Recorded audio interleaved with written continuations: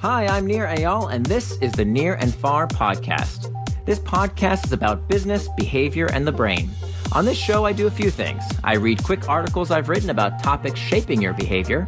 I interview authors of books I enjoy, and from time to time, I devote episodes to answering your questions.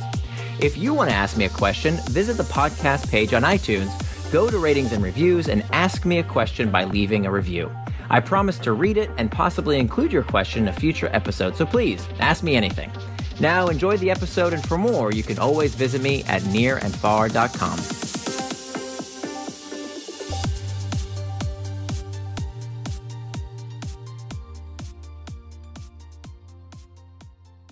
What triggers the best word-of-mouth marketing? By nearandfar.com. Nir's note. Jonah Berger is a marketing professor at the Wharton School and author of the New York Times bestseller Contagious: Why Things Catch On. Contagious explains the science behind word of mouth, how 6 key factors drive products and ideas to become popular, and how you can apply that science to get your own stuff to catch on.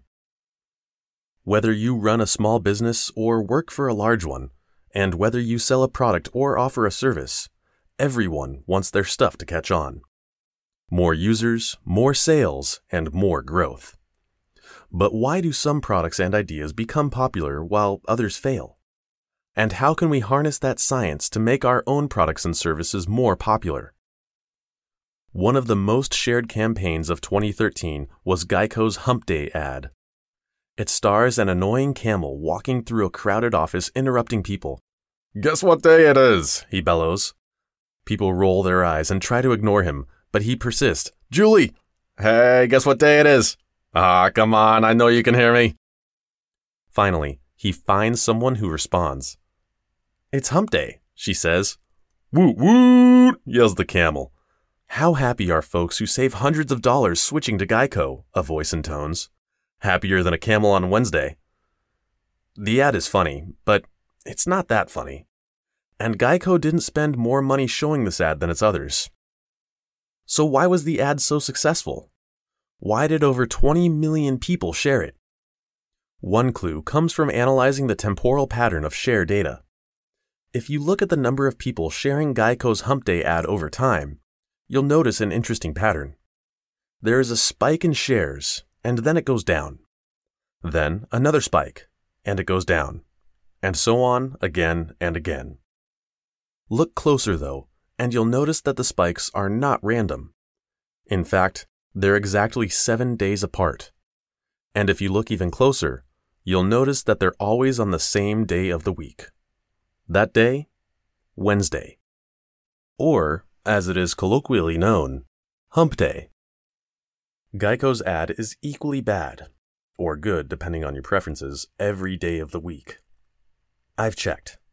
It's good or bad on Monday, good or bad on Tuesday, good or bad on Wednesday, etc. But Wednesday provides a ready reminder, what psychologists would call a trigger, to make people think about and talk about the Geico ad. Because if something is top of mind, it's much more likely to be tip of tongue. The power of word-of-mouth marketing. Word-of-mouth advertising drives all sorts of products and ideas to catch on.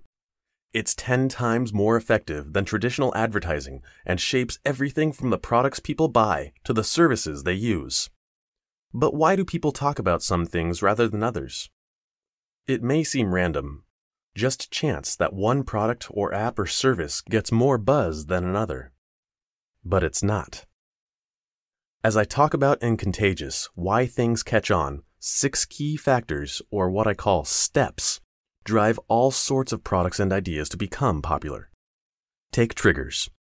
If someone said cats and, you might immediately think of, well, dogs.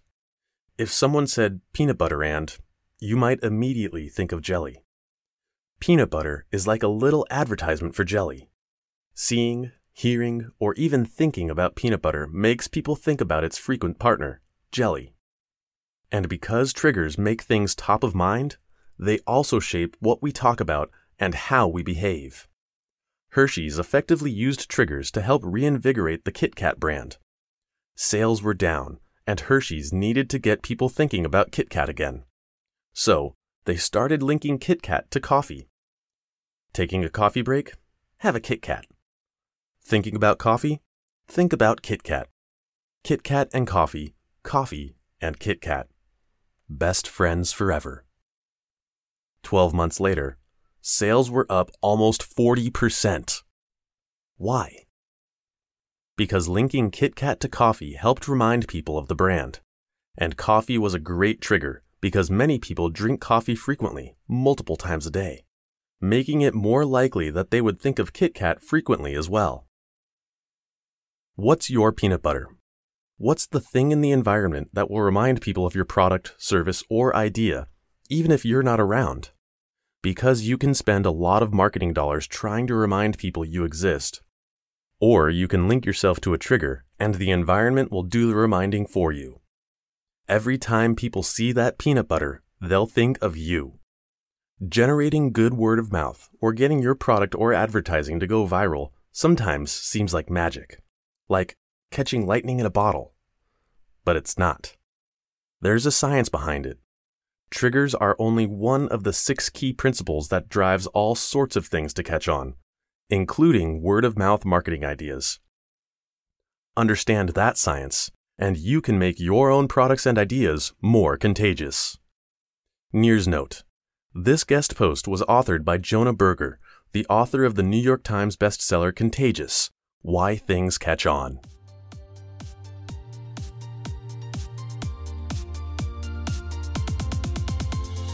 Thanks for listening to this episode of the Near and Far podcast. You can always find more at my blog, nearandfar.com. And don't forget, if you have a question you'd like me to explore in a future episode, leave me your question in the form of a review for the podcast on iTunes.